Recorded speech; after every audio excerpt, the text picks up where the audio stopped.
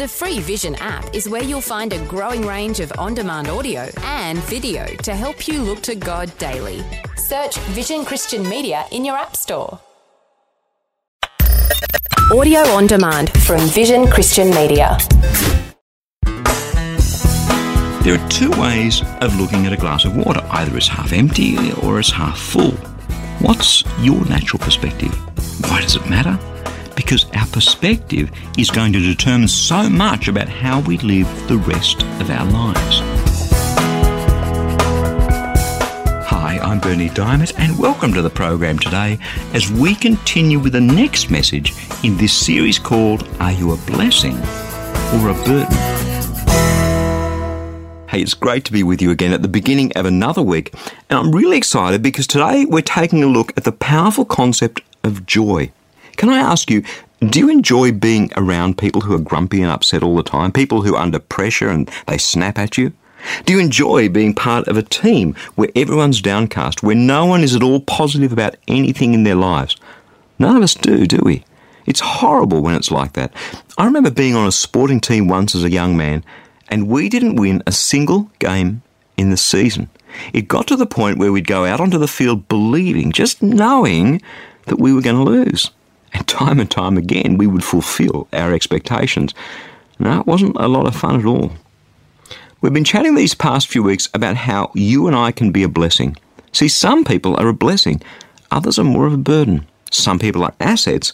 Others are more of a liability. Some people are problem solvers, and others, well, they're just part of the problem.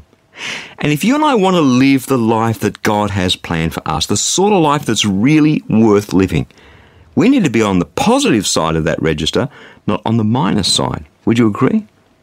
So let me ask you again, are you a glass half full kind of person, or do you have a glass half empty perspective on life? Because perspective is everything. Imagine that you're a young person, you decide to go and buy a car. You don't have a lot of money, so you buy a second-hand car. It's got a lot of miles on the clock. It's not the most expensive, it's not the flashiest car, but you know, it's sound, it's going to get you from A to B reliably.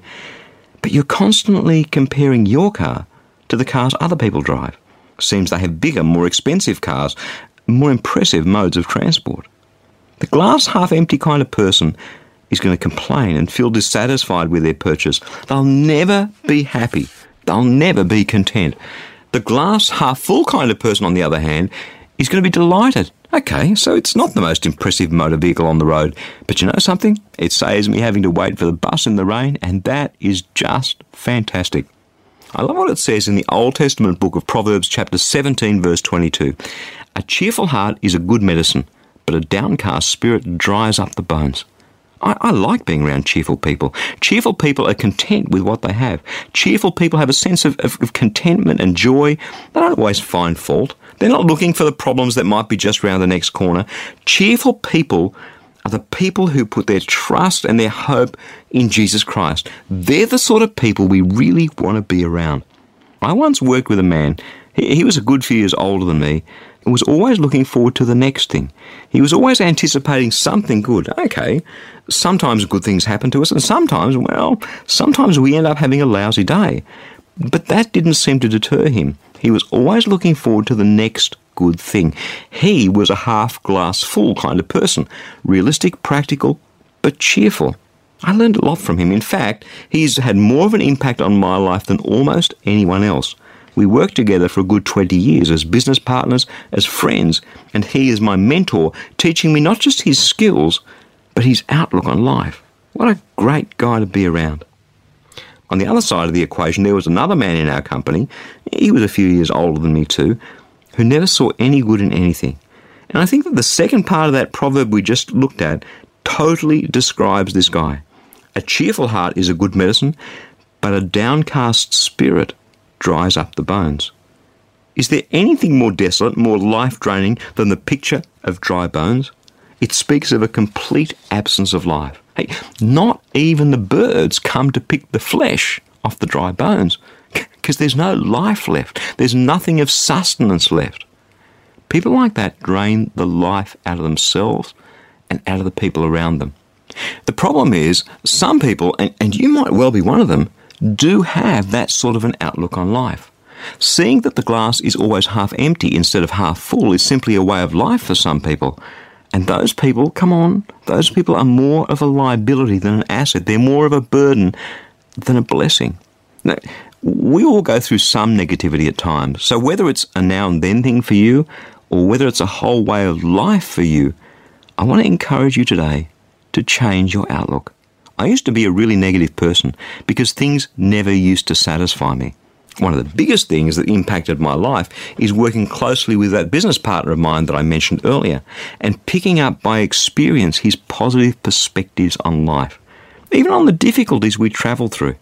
You see, being happy, being contented, looking for the good in every circumstance and situation isn't just some airy-fairy goal that we should aspire to. Being cheerful and being positive most of the time actually works. See, it makes for a much better life. Listen again, a cheerful heart is good medicine, but a downcast spirit dries up the bones. See, it's that blessing or burden, asset or liability, problem solver or problem thing again. Is your countenance, your outlook, your heart attitude good medicine to the people around you? Or do you dry up their bones? Do you sap the life out of them? It's time to take a good, hard look in the mirror. And if you don't like what you're seeing, then it's time to do something about it. And allow me to let you in on a little secret here. Because the contentment that I feel, which most of the time, 80-90% of the time, gives me a cheerful heart, isn't something that I'm able to conjure out of thin air.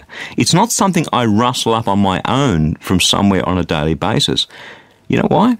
Because my circumstances don't always give me call for celebration. Some days, quite frankly, are tough. Some days I find it hard to do what I'm called to do, just in the same way that you some days find it hard to do what you're called to do. So the source of my cheerfulness isn't sort of self-motivation, self-help, geeing myself up, rah, rah, rah.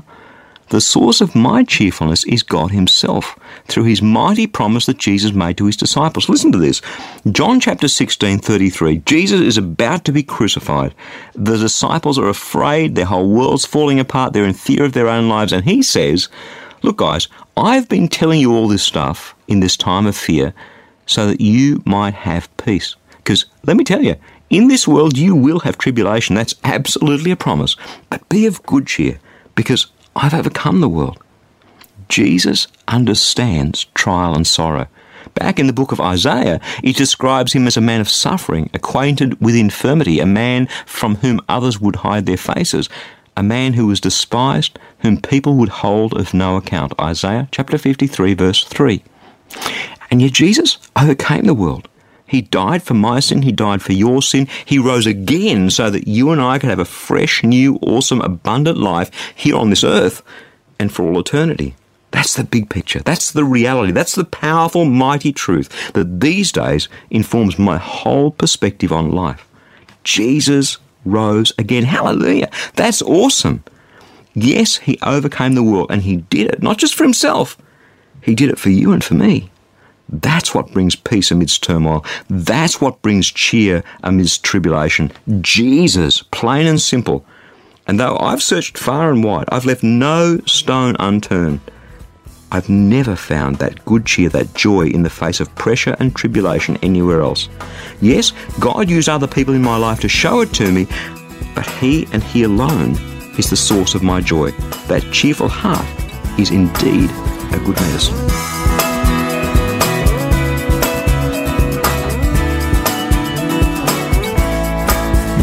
Love sharing the gospel with as many people as possible so they can experience a real and tangible relationship with Jesus.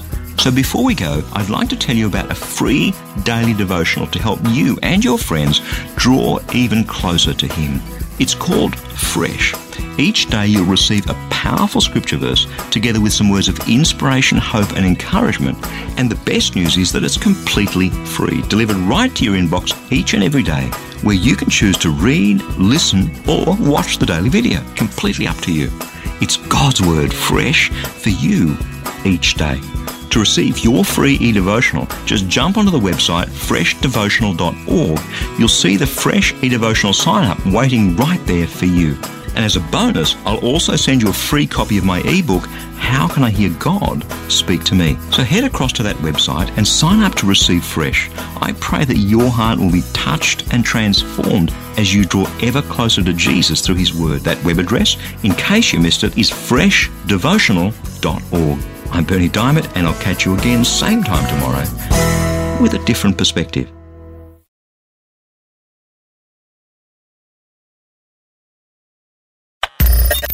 Thanks for taking time to listen to this audio on demand from Vision Christian Media. To find out more about us, go to vision.org.au.